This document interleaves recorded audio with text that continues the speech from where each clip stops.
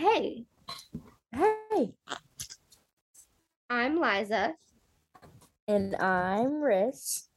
and this is the Little Sleep. Much Reading Podcast.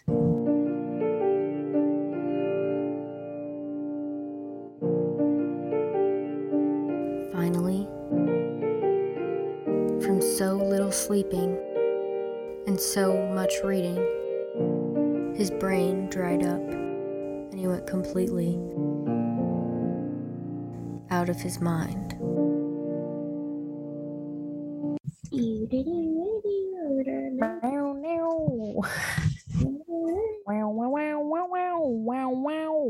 Harry Styles is actually the one performing the music on this week's episode. It's like, Come on out, Harry. watermelon sugar. He's somewhere. You're in Buffalo right now. I'm in Brooklyn right now, and he's probably in Manhattan right now. Isn't that wild? That is very peculiar.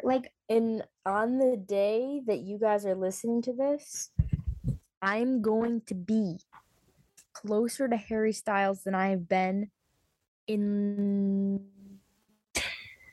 5, 6 years. yeah. When's the last time you saw One Direction?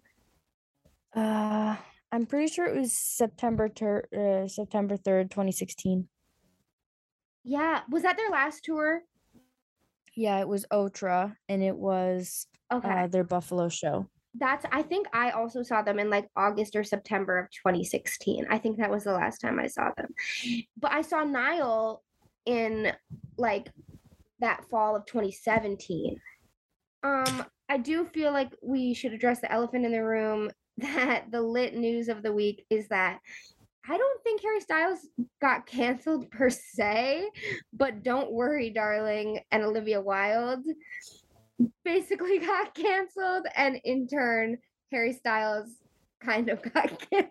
I mean, rightfully so, to be honest. Yeah. Olivia Wilde should have been canceled a while ago. A while ago. Like in this situation, in this life, it's just us, it's not the same as it was. But in this world, I am team what's his Ted Lasso? Jason Sudeikis. I'm team Florence Pugh and I'm team Jason Sudeikis, and that kind of makes me anti Olivia Wilde and Harry Styles. I don't know why he's with her. I really don't. I don't either, and that's why it leads me to like kind of judge his character a little bit. Right. I think about the women who he's been with, and I'm like, what is wrong with him? And like, what is wrong with him? Right. And I want to talk about it too with like the books he likes as well. Like I'm starting to be concerned that Harry Styles might be a bad person. Which is Wait, I can't handle that. I know. It like hurt. Like I don't know why. Like I can't explain it. Like parasocial, what is it called? Like parasocial relationships. Like you get so attached to these celebrities and then you think you know them and then you actually have the ability to be like angry with them. In these past like few weeks, I've for some reason been angry with Harry Styles. And I'm like, Harry, what the fuck? And like he doesn't owe me anything. I don't know him. I'll never actually know what he's like. But I have these feelings. But I've made up my mind on how he's like since I was 12 years old. Right. And now he's rooting my idea of him.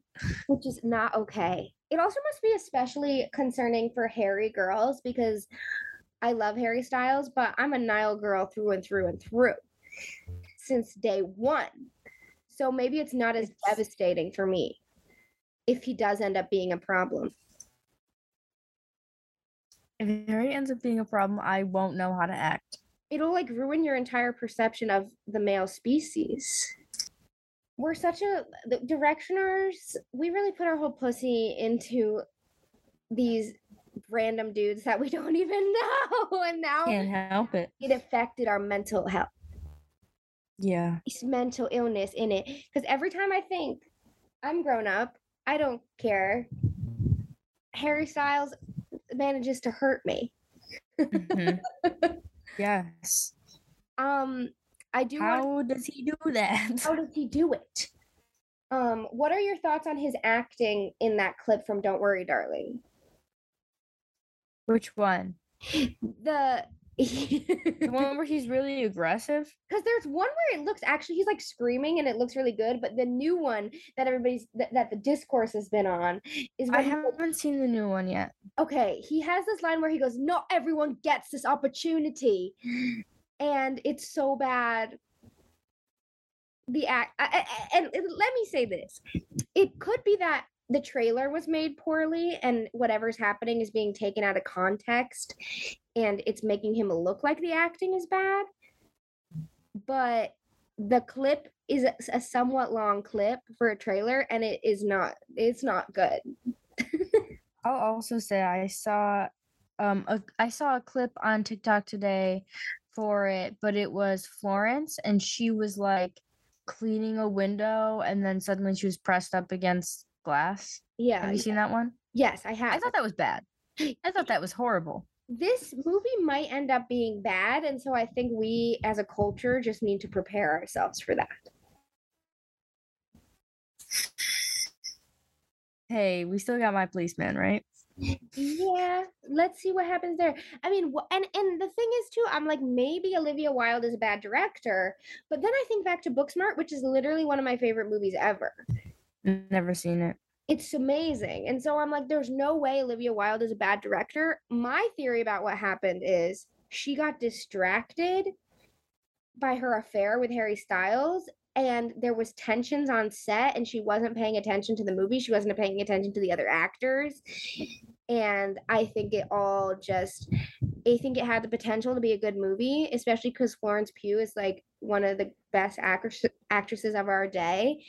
And I think everything that could have gone wrong, low key went wrong. And people probably stopped caring about the project and a whole mess occurred. I mean, how do you not get distracted when Harry Styles is on your set? I get it. True. I get it, bestie. But also, hairstyles. Maybe Harry Styles is not professional. Right. And maybe he's not a good actor. We have nothing to compare it to other than a few. iCarly, I Got Jungle Worms. Great episode. He did amazing in that. I was about to say we have nothing to compare it to other than iCarly and like a few minutes of that war movie. Yeah, Dunkirk. So, you know, it's possible. And that It's one very possible. at the end of Eternals, the Marvel movie, which was bad. Like it was not good. So I have fears. I have fears too. And I just feel I get like real anxious about it because it makes me feel like when I was 12 years old and One Direction were performing on SNL for the first time and I literally had such bad anxiety I couldn't breathe until they were finished. Okay. Because I want them to do good. That's also the tea. I just remembered he was phenomenal on Saturday Night Live. Yeah. On when he hosted it himself a few years ago. He was so good. That's one of my favorite episodes of Saturday Night Live. Gotti, can't you see? You're the guy I wish I could be. Maybe he's like a comedy actor and he's not supposed to be in all this serious stuff. I don't know. Harry in a rom-com? Now that would be Pussy Slay. I wouldn't be able to do it. Obviously, we're still going to go see the movie. There's nothing that's going to stop me from going to the theater. Right. Nothing. I mean, I might do it. I might get it illegally, but I'm still going to watch it somehow. And also, we confirmed that you see his butt in the film. His real butt? His real. Yeah, but we can't act like we've never seen Harry's butt before. I know. I feel like I just like that's what I mean about these parasocial relationships. Like I feel like I know. Like I'm like, oh, of course I've seen Harry Styles naked. Like I'm like, so that's just the fucking tea with that. If you haven't guessed by the title of this episode and our last like 20 minutes of conversation, this is a Harry Styles themed Little Sleep Much Reading episode. Harry. And now I kind of want to analyze him as a reader and what that means. Yeah. What are some books that Harry Styles likes? Well, let me tell you, besties, it's a little bit of a problem because he loves Bukowski, who's maybe one of my like top literary nemesis. I would put him up there with Thoreau. Obviously not all the way up there with Thoreau because that man is my least favorite person who's ever lived. That's a really never I take that statement back because there's some evil people in this world. But I would put Bukowski up there with like Thoreau and like Hemingway and like F. Scott Fitzgerald, like bitches we just hate because they're bad people and they hate women. Bukowski is there.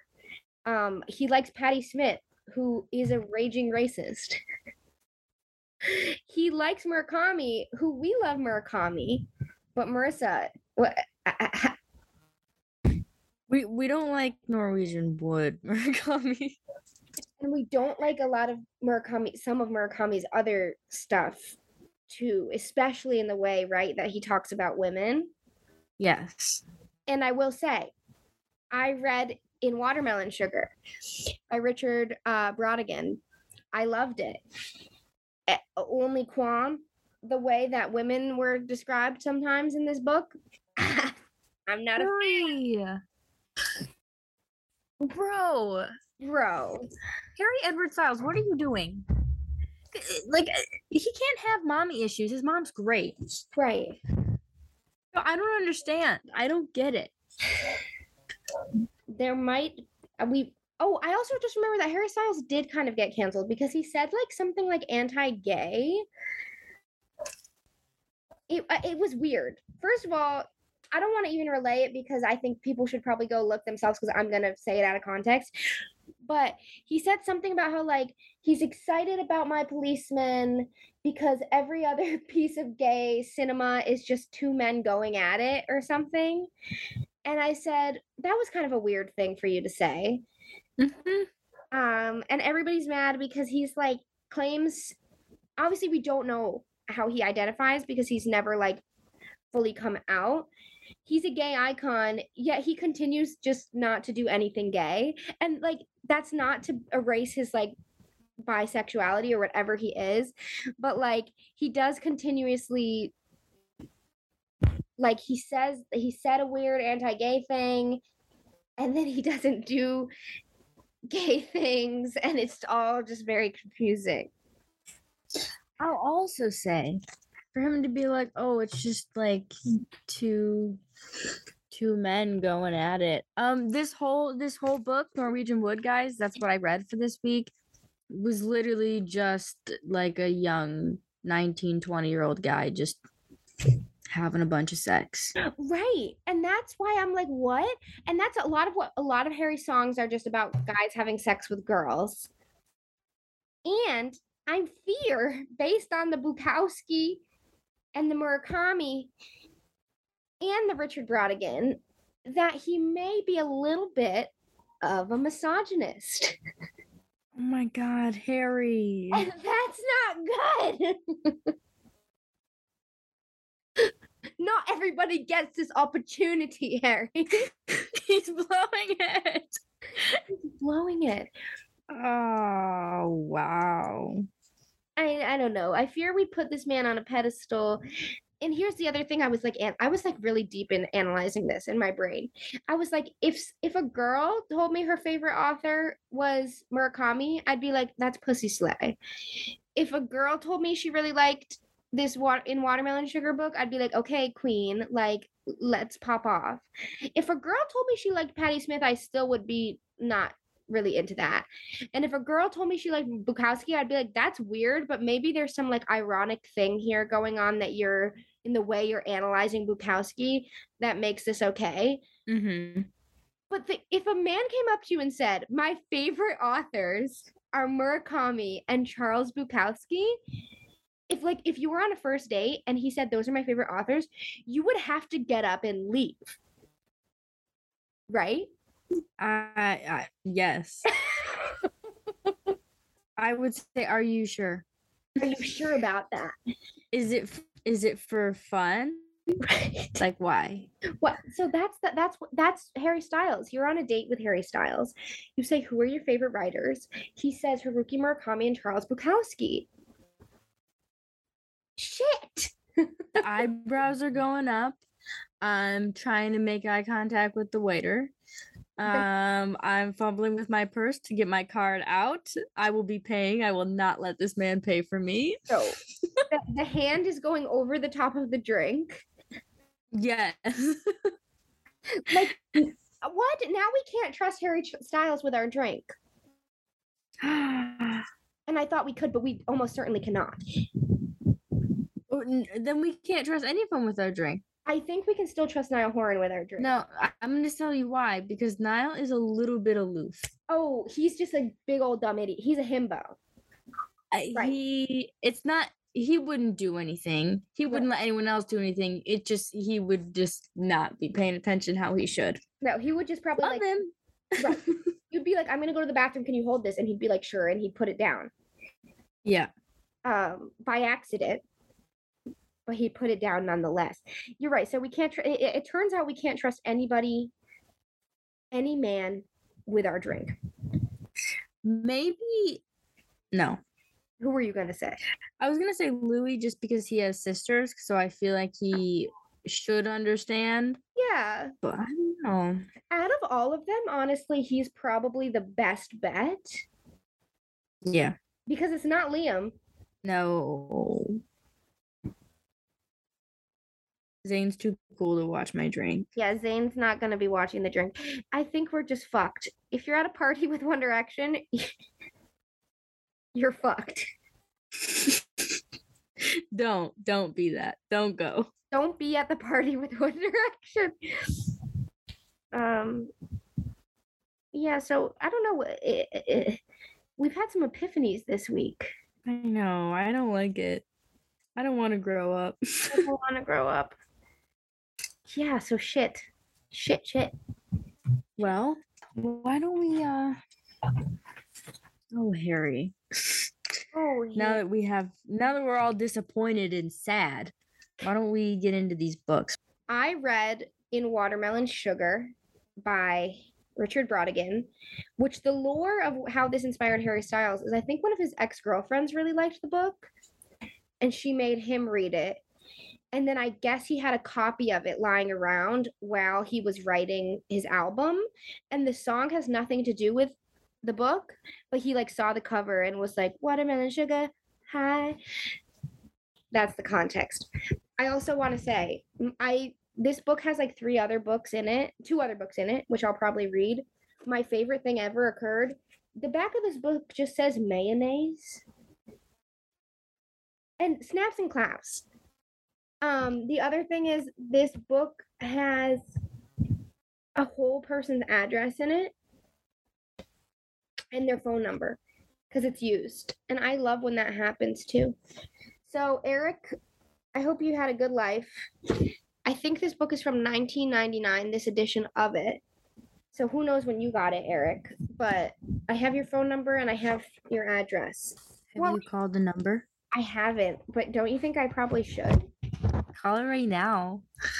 But what I don't understand is like, does it say like this book belongs to? Is that why there's a number in it? Maybe, because it says a first and last name, and then it says River Run, something, and then it says the apartment number, and then it says the town in Michigan and the area code, and then it has the phone number. So I guess he was like, if he lost his book, maybe he wanted people to return it. I also think it's funny because this ISBN number is not a 978 ISBN number. That is really weird. And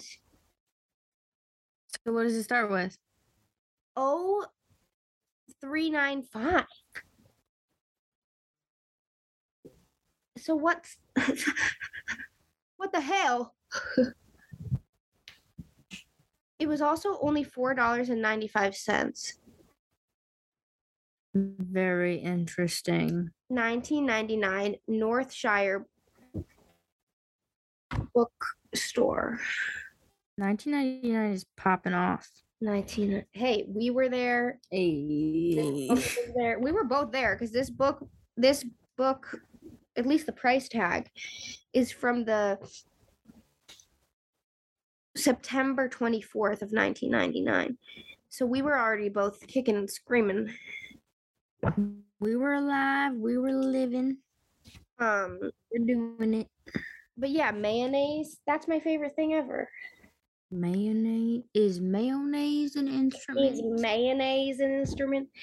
I will say, I read this whole book, the whole novel, 130 pages, not really any clue what it's fully about.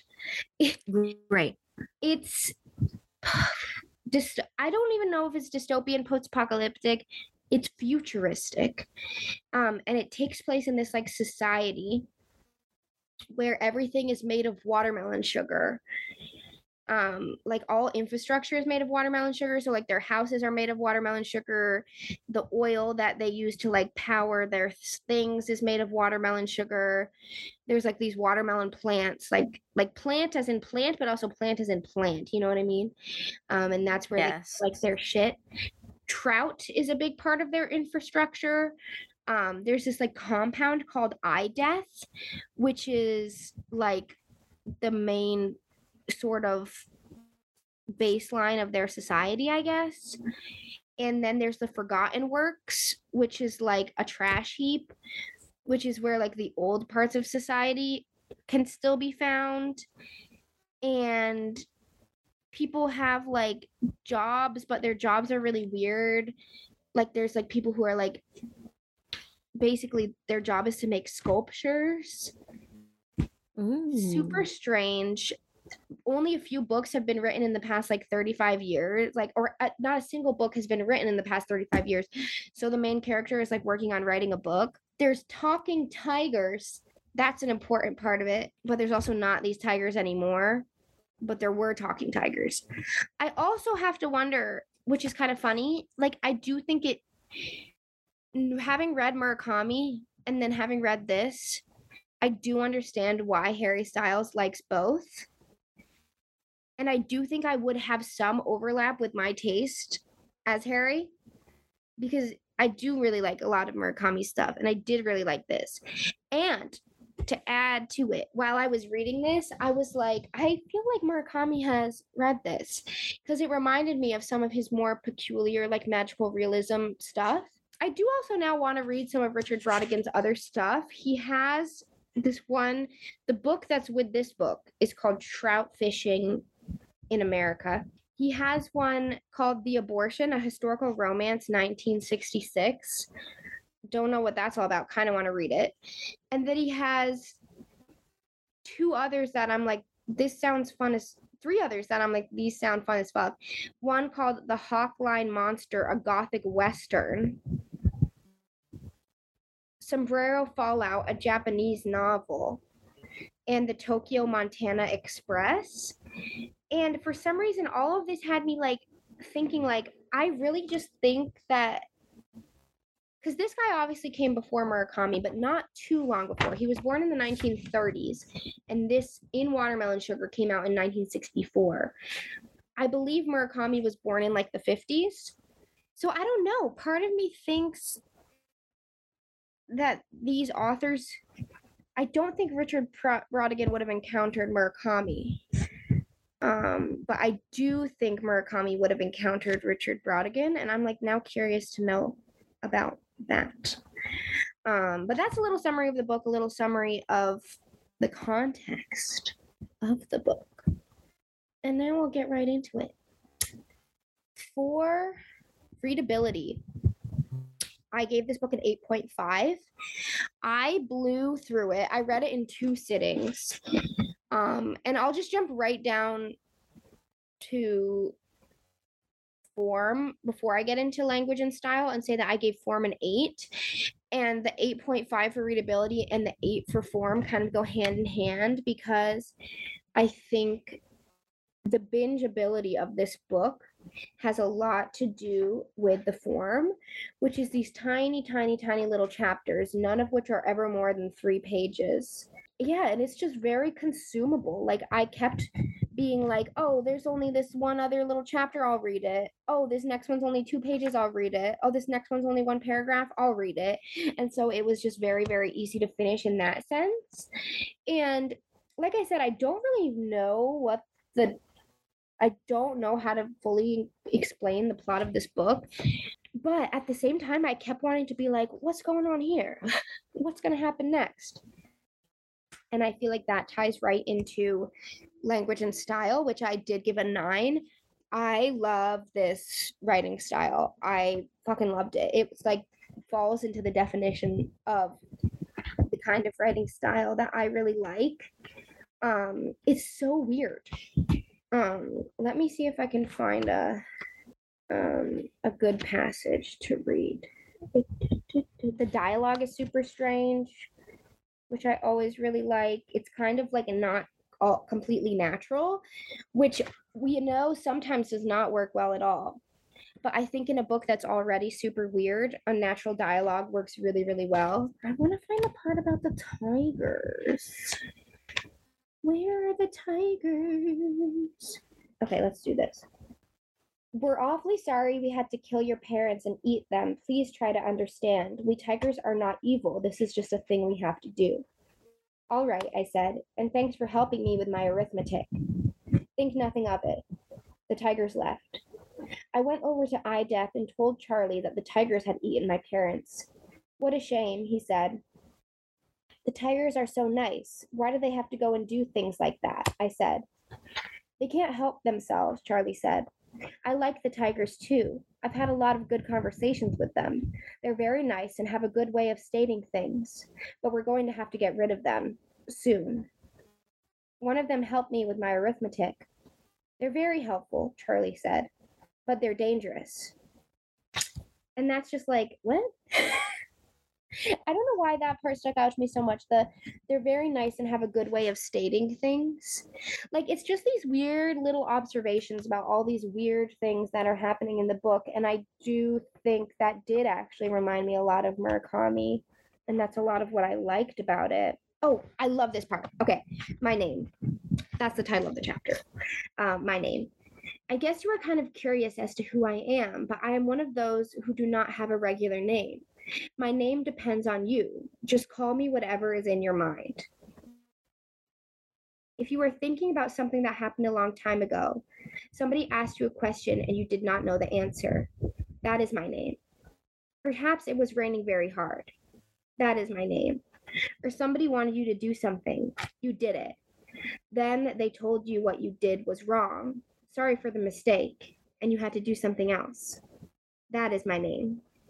Perhaps it was a game that you played when you were a child, or something that came idly into your mind when you were old and sitting in a chair near the window. That is my name. Or you walked someplace. There were flowers all around. That is my name. Perhaps you stared into a river. There was somebody near you who loved you. They were about to touch you. You could feel this before it happened. Then it happened. That is my name. Or you heard someone calling from a great distance. Their voice was almost an echo. That is my name. Perhaps you were lying in bed, almost ready to go to sleep, and you laughed at something, a joke unto yourself. A good way to end the day. That is my name. Or you were eating something good and for a second forgot what you were eating, but still went on knowing it was good.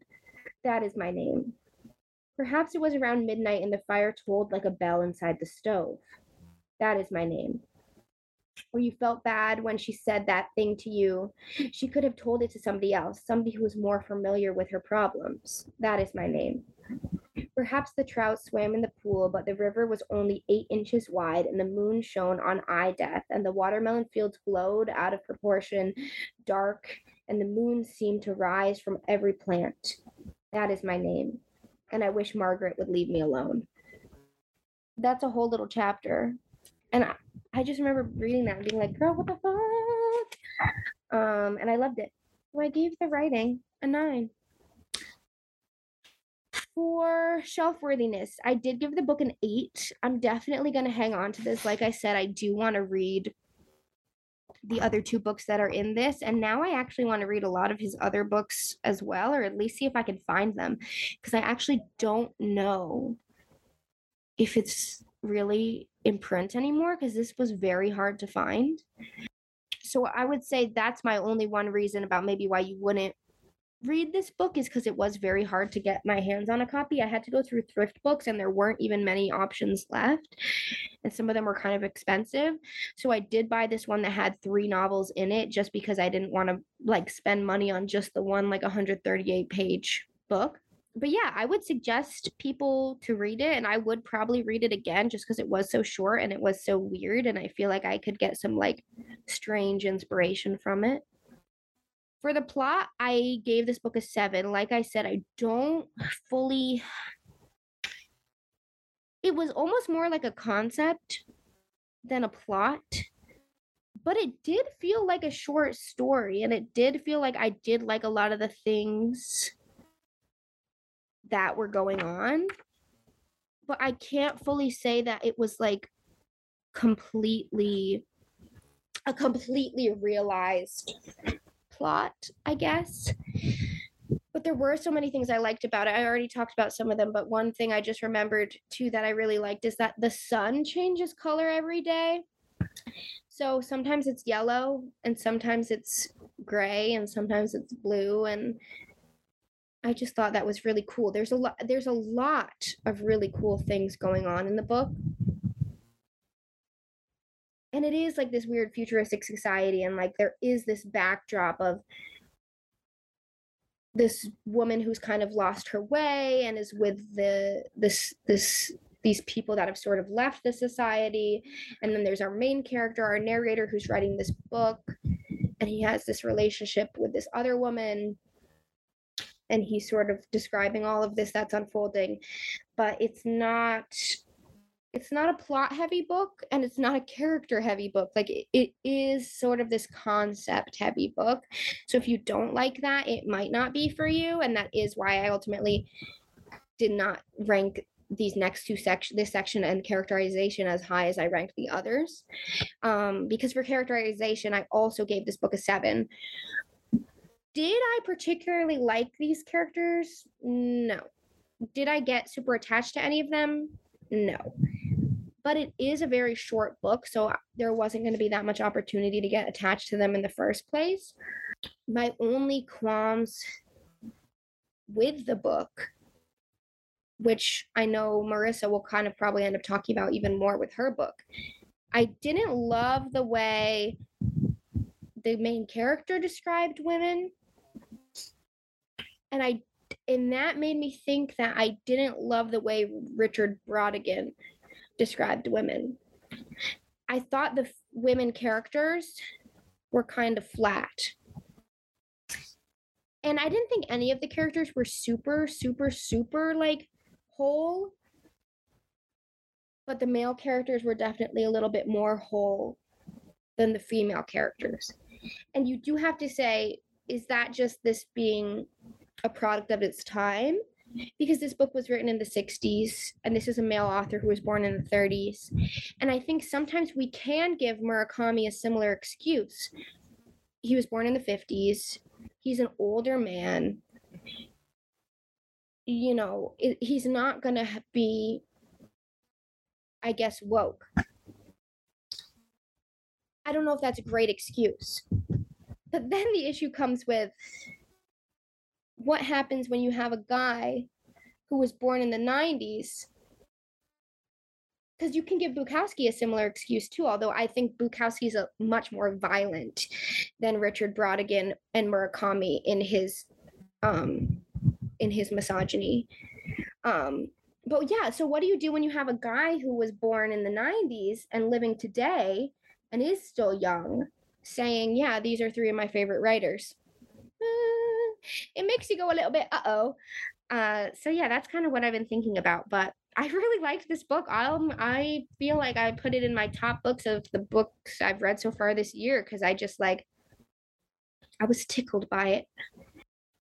And that's what it is. Watermelon sugar. Hi. She was tickled by it. Yeah. Well, Well,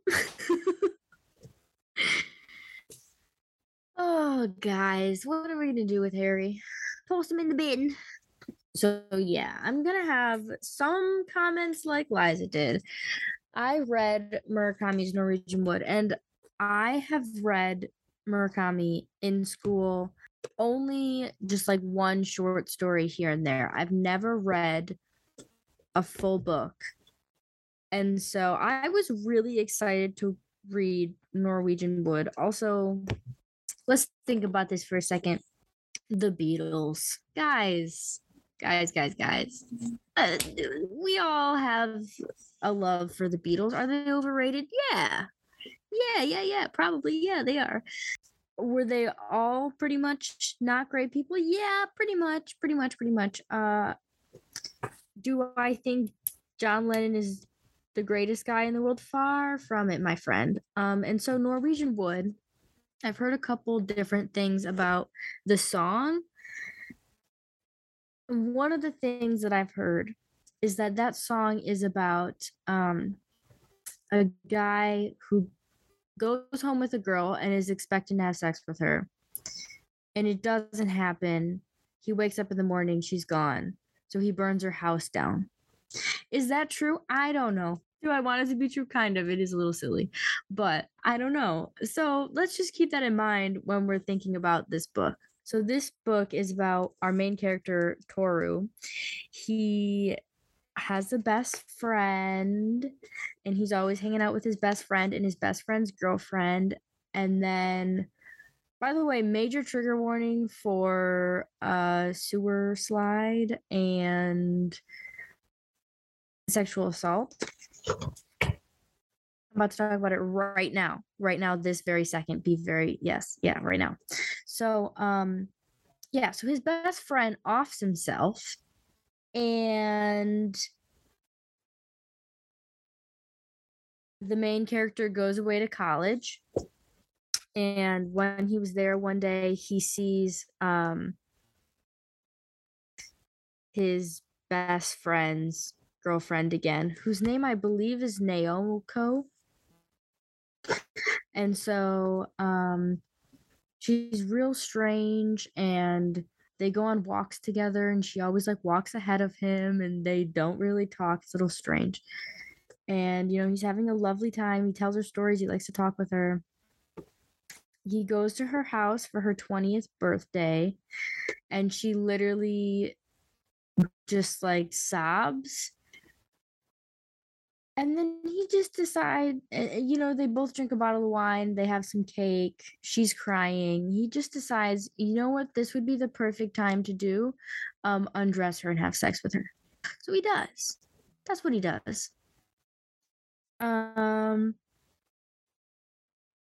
Very strange, very weird. And so they kind of have this weird relationship. And she disappears. Not disappears. He just goes to her house one day and she's not there. And the landlord's like, oh yeah, she moved out like 3 days ago. So she checked herself into a kind of, it doesn't really explain it. It's a little bit weird in the book, but it's some kind of mental institution. And yeah, and that kind of sets the whole book off for him being like, I'm in love with Naoko, but at the same time, I'm going to sleep with all these different girls and describe them as like the bigger one and the skinny one. And every time I meet a girl, I'm going to tell you what her chest looks like and how short the outfit she's wearing is and how she's prissy or not. And so so he's in love with Naoko and writing to her, and then he's also sleeping with all these other women, and his new friend in college has a girlfriend but sleeps with all these women. Totally normal. And Toru himself will even tell you that he has a girlfriend. So it's very interesting that he's just going around sleeping with everybody. But that's just me, bestie. And during this time of writing to Naoko and going to school, and he kind of doesn't care that much about school and what he's doing. And I mean, this book takes place in like the 60s and 70s, so it had a really interesting cultural backdrop of like the student protest and riots in Japan, and yeah. So he could have went lots of different places with this, and instead he decided to focus on this loser boy who, I'm gonna bleep this name out, but reminded me of Brandon. He's so melancholic and weird, and he's so like he like writes to her and he's like, "Oh, the day is so beautiful and I'm thinking of you." But at the same time, I'm like, "You weren't thinking about her last night when you like slept with that girl and then your friend knocked on the door and said, 'You want to switch?' And you said, 'Yeah,' and you switched. Weird. Why is this in here? Why is this in here?" Yeah, very strange. He also meets a different girl during this time who on the back of the book, she's described as a fiercely independent and sexually liberated young woman. Anytime a lady is described as sexually liberated, you know something's up. I'm just gonna tell you right there, just you know something's up. And so the quote sexually liberated girl, her name is Midori, and she's different. She has like a pixie cut and she wears really short skirts and she talks about sex. So she must be just like, ah, she's the one. And so he's kind of having this weird relationship with her, but the whole time she's like, "Oh, I have a boyfriend," and he's like, "Good, I have a girlfriend." But there definitely weird stuff going on. And yeah, this book is pretty much about Toru sleeping with girls and I guess trying to figure out his life. And if that's the kind of coming of age novel that you're into, hey, bestie, good for you. It's not for me. There was a lot of unnecessary sex in this book. There was a lot of inappropriate relationships in this book, like weird age gaps. There's definitely one character in this book who I think is not a good person at all. Well, actually, now I'm thinking about it, there's quite a few characters who I don't think are good people at all. But there's one who I'm like, this is like a disgusting character to write and act like they are a good person and good character. And I'm just so confused about it. So, also, what I wanted to say is, don't remember. Oh, yeah, that's what it was. So, another reason why I said trigger warning for suicide was not only because Toru's best friend kills himself, but also because multiple other people kill themselves in this book. There's maybe like 5 or 6 deaths in this book, okay? And I'm pretty sure 4 or 5 of them are all suicides, which I'm just and it felt like it was just done for like the dramatics of it, which I'm just like, ew. And after once you got like 3 of them in the book, it's not really that much of a shock anymore. I'm like, okay, we have a real problem. Let's get into this reading scale. So for readability and interest, I gave it a 7 because I read the whole book in like 2 or 3 days. I find Murakami's writing to be like real digestible and easy to read. If I had to complain about something, A, it was boring, but that's besides the point. And B, there are a couple chapters in here that are really friggin' long. There's one chapter that goes from like page 80 to page 166. That's wild.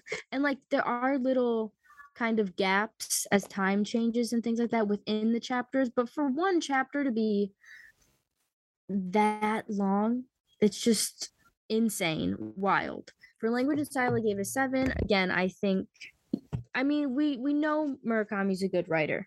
I think with this book, Murakami has the opposite problem of Stephen King. And what I mean by that is reading Stephen King has good stories, but his writing isn't my favorite. But when it comes to Murakami, I think the story is crap. I don't know what this is about, but the writing is pretty good and there's a lot of beautiful moments in it. There's a lot of beauty in the way things are presented. His sentence structure is always really good. You could always say like it rained the night my cat died on a Tuesday. But to say like, oh, the night my cat died, it was a rainy Tuesday. Well, it just sounds different. It feels different. Murakami has that down pretty well. For form, I'm only going to briefly talk about it because he's doing that thing in this book where you start old and then you talk, you like go into a flashback for the entire rest of the book. And then a little bit towards the end, you're like, oh, and that was the last time I saw them, but 10 years after this, I found out that this is what they were doing and blah, blah, blah, blah, blah, which was interesting. But I will say the end of the book did not go back to old Toru. It like we ended it with young Toru, which was interesting. For shelf-worthy read again, I gave this a 5. I feel like you would be totally okay borrowing this. Murakami does not need your money. And if you really want to read it, then you should. But I mean, eh. The plot, I gave this a 4 because I literally, kind of like what Liza said, I don't really know what the point of this book was. I don't feel like I walked away with anything really concrete except that like men are shit and I already knew that. So I don't know what else he was trying, and I don't think he was trying to tell me that. I just think he didn't do great. Like, it's hard for me to feel bad for this main character when he doesn't care about women at all. And like, if you sleep around, you sleep around. That's totally okay. I'm not saying there's anything wrong with that. But you can't be like, oh, I have this girlfriend who loves me and blah, blah, blah. And I love her. I'm so in love. But then go sleep around with all these women and like don't tell her about it and just act like that's okay. And you can't have women who are telling you how they feel and you act like you're agreeing with them or feeling the same way as them, and then you go sleep with a whole bunch of women, and that's like I don't know. Men are always like, communication is key. Okay, but then where is it? Because you're not doing it. I don't understand. So I was telling this to Liza too. So halfway through this book, I was like, I really don't think that I like this book. I don't like this whole other girl thing. I don't like this main character. I just feel weird about it. And then 75% of the way through, I was like, oh, like some of these moments are really beautiful. Like maybe I do like it. Maybe I understand what he's doing. And then I got to the ending, and the ending was so bad. If you like the ending of this book, please message us. I'll give you my phone number. Can we have a conversation? I want to know. Like I will give you my phone number. We can just talk on the phone. We can Zoom. I don't care. You can send me an email, something. I want you to explain it to me because I'm at the point where I think that the plot of this book was so bad. I just didn't get it. Am I just not getting it? Am I just like so angry I can't get it? I don't know. But I would love for someone to explain the end to me because I don't know, besties. I just don't know. For characterization, I gave it a 3. Like I said, I didn't like really any of the characters. Like I guess I liked Midori, but she was just like such a character that she didn't even feel real at all. And I could tell she was written by a man. Like there's this one part in the book where she gets mad at Toru and she's like, I changed my hair and you didn't even realize that I changed my hair. I don't give an F. Does any girl really give an F?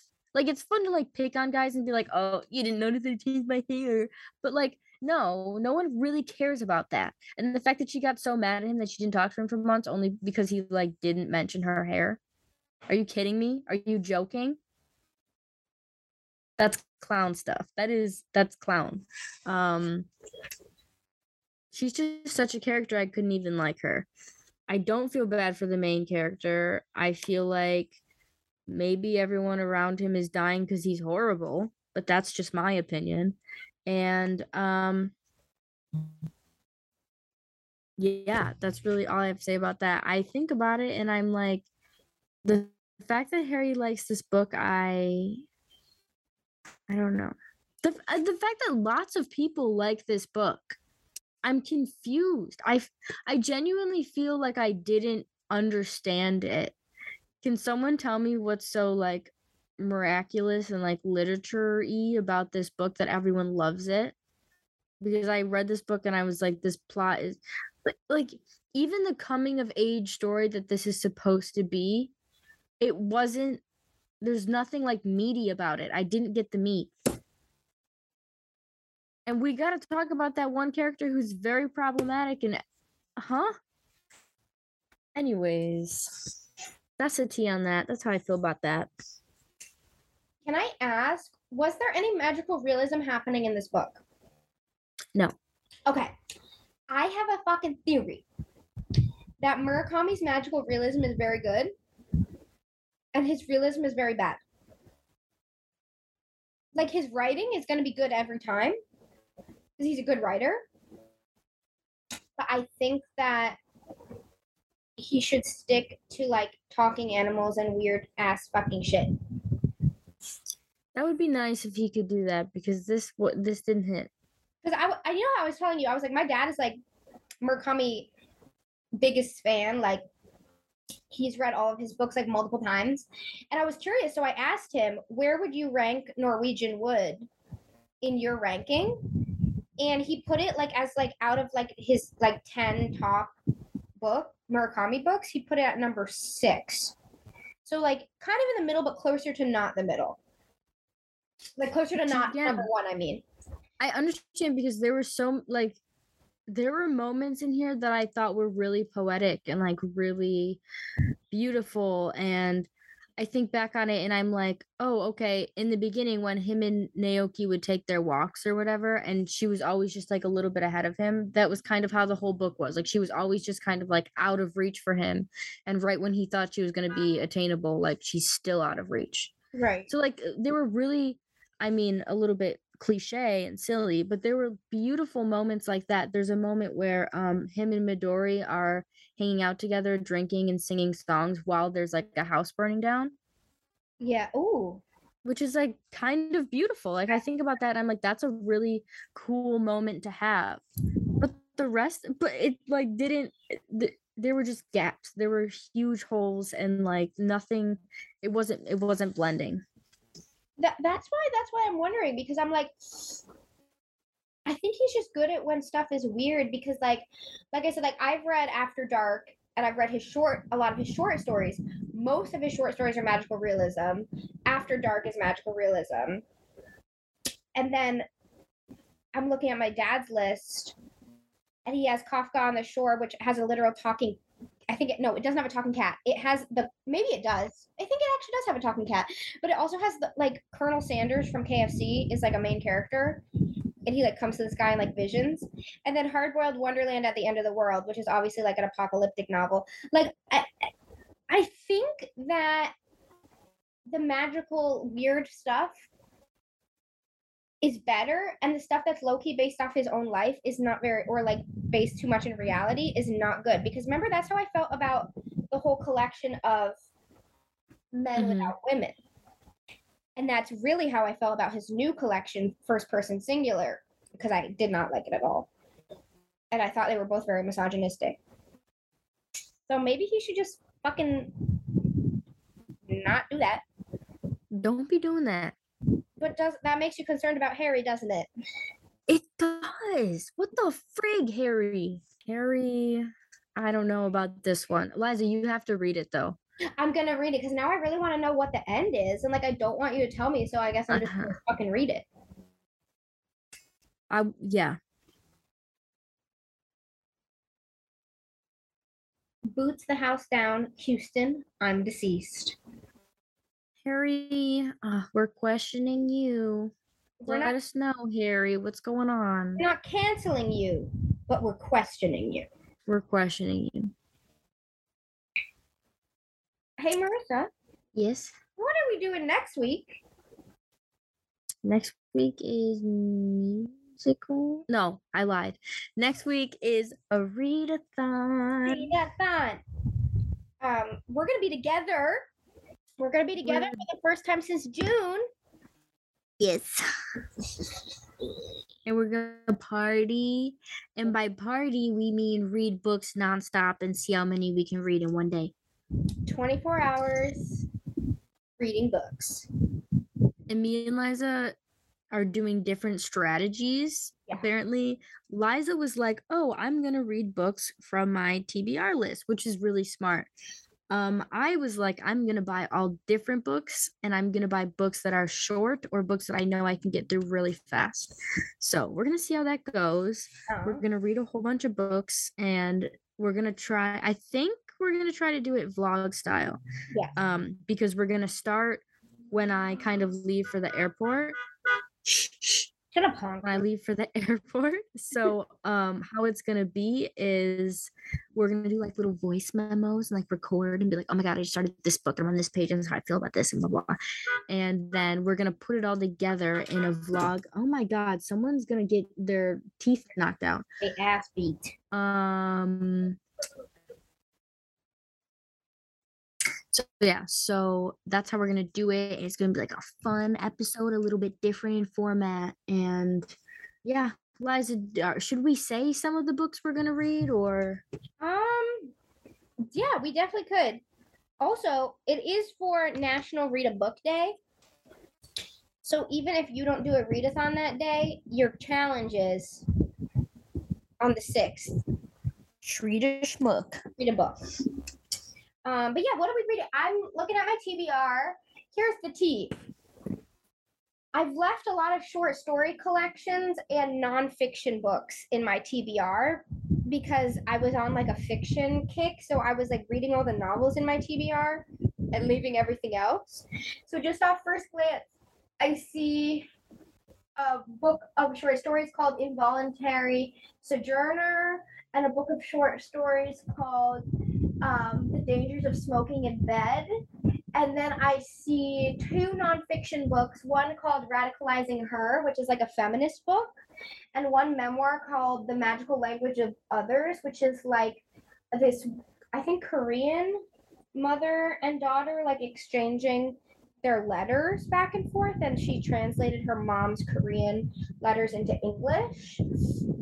And then I have a few other fiction ones, including one I'm really excited for called Mother Thing, and it looks really weird. And so I'm hoping I can get through some of these. All the short stories and nonfiction I have are skinny legends. There's another one called The Orchid Thief, which is a true crime about these people who stole like this really, really expensive orchid, which is kind of fun, and I've been wanting to read that. But yeah, I'm hoping I can get through the skinny legends and then maybe read one full novel at least. I don't know. We'll have to see. I'm not the fastest reader, but I'm excited. I'm excited. I'm also a super slow reader. So I got things, and also once my brain is getting mushy, then it's like mushed.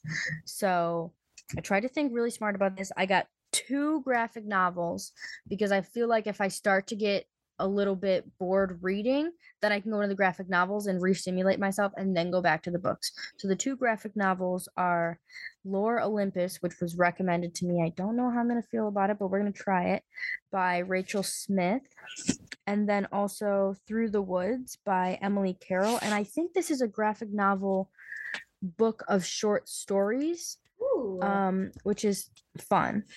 Then I got a couple shorter books that I haven't read yet. So Goddess of Filth, Night of the Mannequins. Oh wait, Goddess of Filth is by V. Castro. Night of the Mannequins by Stephen Graham Jones, and then The Hellbound Heart by Clive Barker, which is the inspiration for Hellraiser. And then if I get through those, I'm going to go to Autobiography of Red by Anne Carson, which I have already read, but I've been wanting to reread it, and it's short and it's like lyrical, so I think that'll be quick. Then Tuesdays with Maury, which I've read The Five People Meet in Heaven and loved it. Never read Tuesdays with Maury, but I think it'll be a quick read. And then if I finish all those, I have Where the Crawdads Sing by Delia Owens, and I have Manhunt by Gretchen Felker Martin, which I'm very excited for. So that's our list. And if I get through all those, which I won't, but if I do, then we win. We win. Fuck it, we ball, you know. Exactly that. I'm excited, Missy. Also excited, and I'm excited to be in the same place as all my friends. They'll be together finally.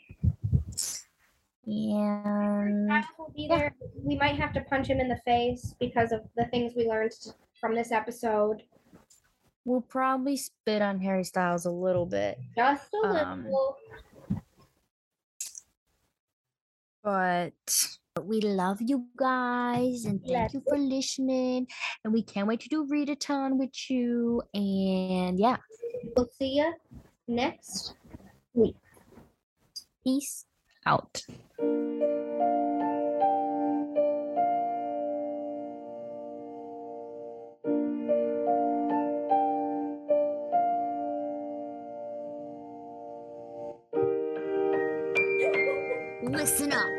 Listen up right now.